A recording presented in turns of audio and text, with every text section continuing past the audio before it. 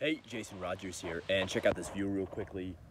It's a beautiful day out here. I'm taking a little bit of time making a couple of calls here, and actually between those calls I wanted to shoot this video for you, talking about the SBA, talking about financing and acquisition, and specifically talking about the deal structure that I recommend for doing a deal through the SBA. I'll cut right to it and then we'll talk about why this works and how to really find the right lender to help you do your deal. But first of all, the structuring I recommend would be a 95-5 structure. And what this means is 90% of the money is going to come from the SBA, 5% is going to come from cash, either your own or an investor's, and then 5% is going to come from seller's equity. This does work, though you have to find the right lender for it. Now, firstly, let's use the example of the $1 million acquisition for the numbers are easiest in this case study. So a $1 million acquisition, right?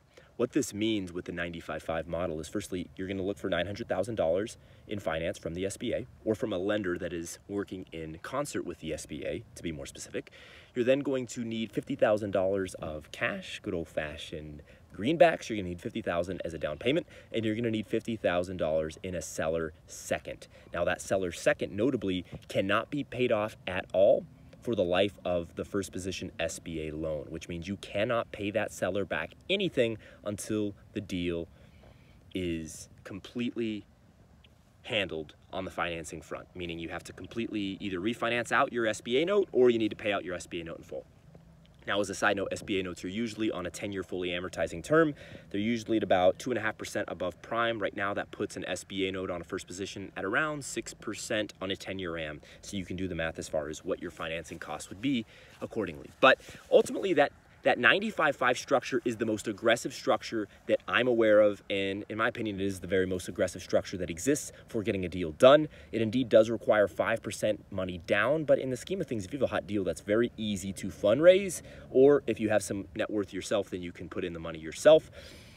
I've already made videos on the YouTube channel here talking about how to find capital, how to find investor greenbacks, how to find investment for your deals. But at any rate, the 95-5 structure.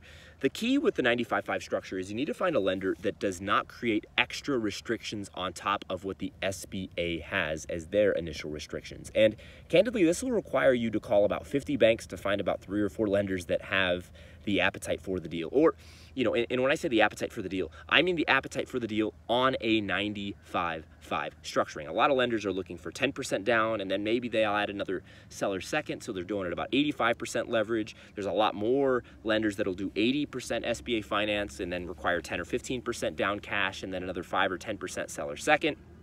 No.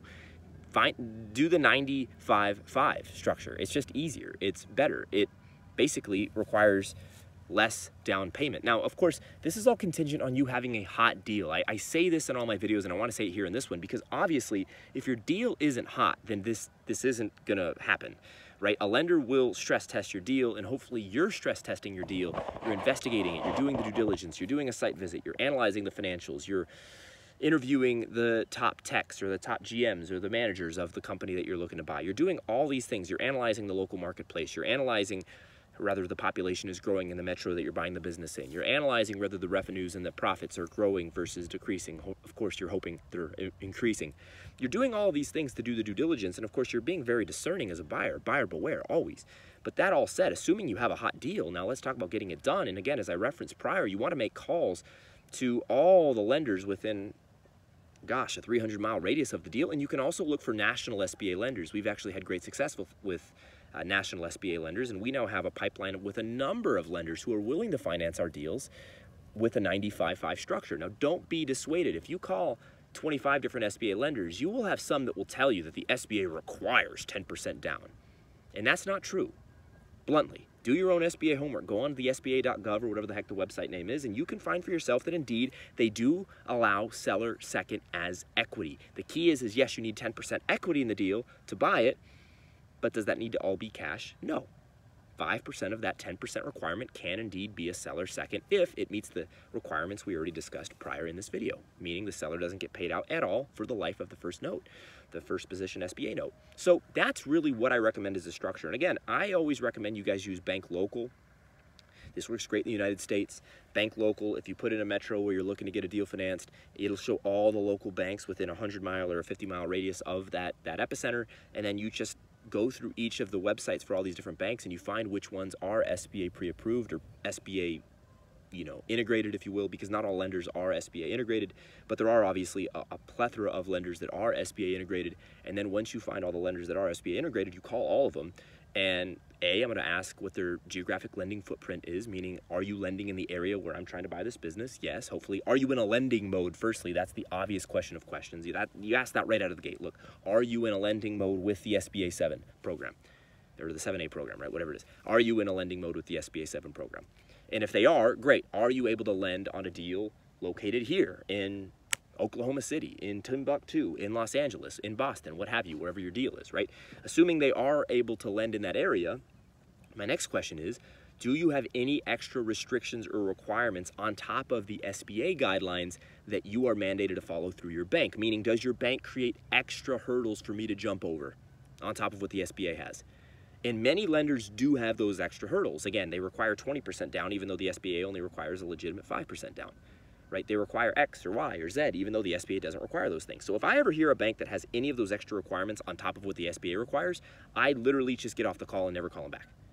And I put a big, the strike through thing on the Word doc or on the Pages doc, I just strike through that lender. Nope. Cross it off the list. No, thank you. I'm not interested. I don't want to work with a lender that has extra requirements, that creates extra roadblocks or extra hurdles for me. I'm just not interested. Why would I want to work with a lender that's making my life more difficult? Banking is a service-based business. They're customer-centric. They should be customer-oriented. And if they're not, I don't want to work with them. I don't want to work with a banker that has extra restrictions, right? So that's how I vet bankers, pretty bluntly, and that allows me and my team to get down to the bottom of things pretty darn quickly. But then from there, I like to narrate our deal over a number of weeks, if not even months, before I ever put in a loan request for a deal. So what this means is if I am looking at a deal, like we've been looking at a deal in Oklahoma City, we've looked at a couple of deals in Florida. Historically, we did a deal, obviously, in Omaha, Nebraska, near Omaha, Nebraska.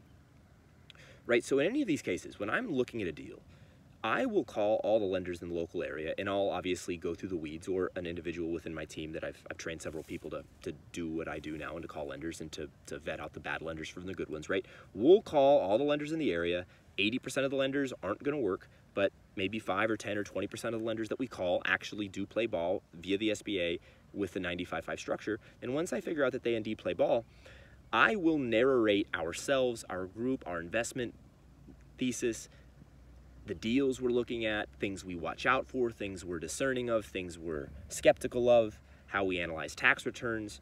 We will do the narrating of our vetting process. We will narrate our vetting process in our general process of going through analyzing deals to the lender, and we will update a lender every 2 to 4 weeks. And after you narrate, your process to a lender 2 to 3 to 4 times over a phone call or even via email, they will get a lot more comfortable with you, because as you're able to show in real time how you actually show a high level of discernment for only buying the very best companies, a lender will get a lot more comfortable with you, especially an aggressive lender that does do deals at, the 95-5 structuring, ratio. That's a lender that's aggressive. And so when they find a person who's looking for finance, who shows discernment, they get really interested in wanting to do a deal with you. And that's the position we're grateful to find ourselves in right now. The only thing that's holding back us not doing a deal in either the plumbing or the utility sector, respectively, is simply, one, this virus has slowed things down a little bit as far as procuring and finalizing finance because of the PPP.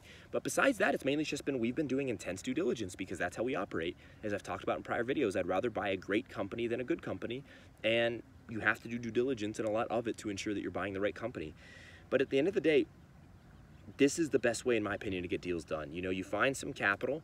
For us right now, we have a minimum of $100,000 that we're playing with, and we may have more. We're speaking with a white-collar professional who's thinking about investing with us as well. Right, so we at least have $100,000 we know we have access to, and we may have more. And with $100,000 in capital, we can ostensibly buy at least $2 million, a $2 million company, right? Because 20 times 100 is 2 million. So that's how we're doing it, and that's really what I would recommend for you. With that, I'm curious to hear what your questions are as far as getting deals financed. And let me say one other thing as well. When you're going to go in to get a deal financed, don't dress like this, okay? I'm in the middle of this pandemic, and obviously I'm out here on a lake, so I'm dressed a little differently. But if I'm going to go speak with a lender, I'm dressed in a suit and a tie. Always, always, always. I'm wearing matching shoes to my belt. Black and black usually. I'm dressed conservatively, I'm dressed professionally, And obviously that goes a long way. You want to look the part and you want to take it seriously. You know, dressing up appropriately shows that you're serious about the responsibilities that do come with procuring acquisition financing in the 7-figure range. So obviously you want to show up in that way. But otherwise, what questions do you have? Drop them in the comments below. If you've liked this video, throw it some love. And if you've yet to, be sure to subscribe to the YouTube channel for more M&A and real estate, as well as just business buying content. That's all I ever talk about here, and I love it, and I'm living it, and we're in the trenches, and I would love for you to join and to be a part of the community that we're building. We also have a great Facebook group. I think the link is going to be below if you want to join there as well. We have over 1,200 strong, and we just started that thing at the beginning of 2020. We've already added over 1,000 people in just a couple of short months. Gosh, by the time you're seeing this video, maybe it'll be 10,000 or more. Who knows? But be sure to join that group to join a group full of other acquisitions entrepreneurs. And with that, I will talk to you in the next video.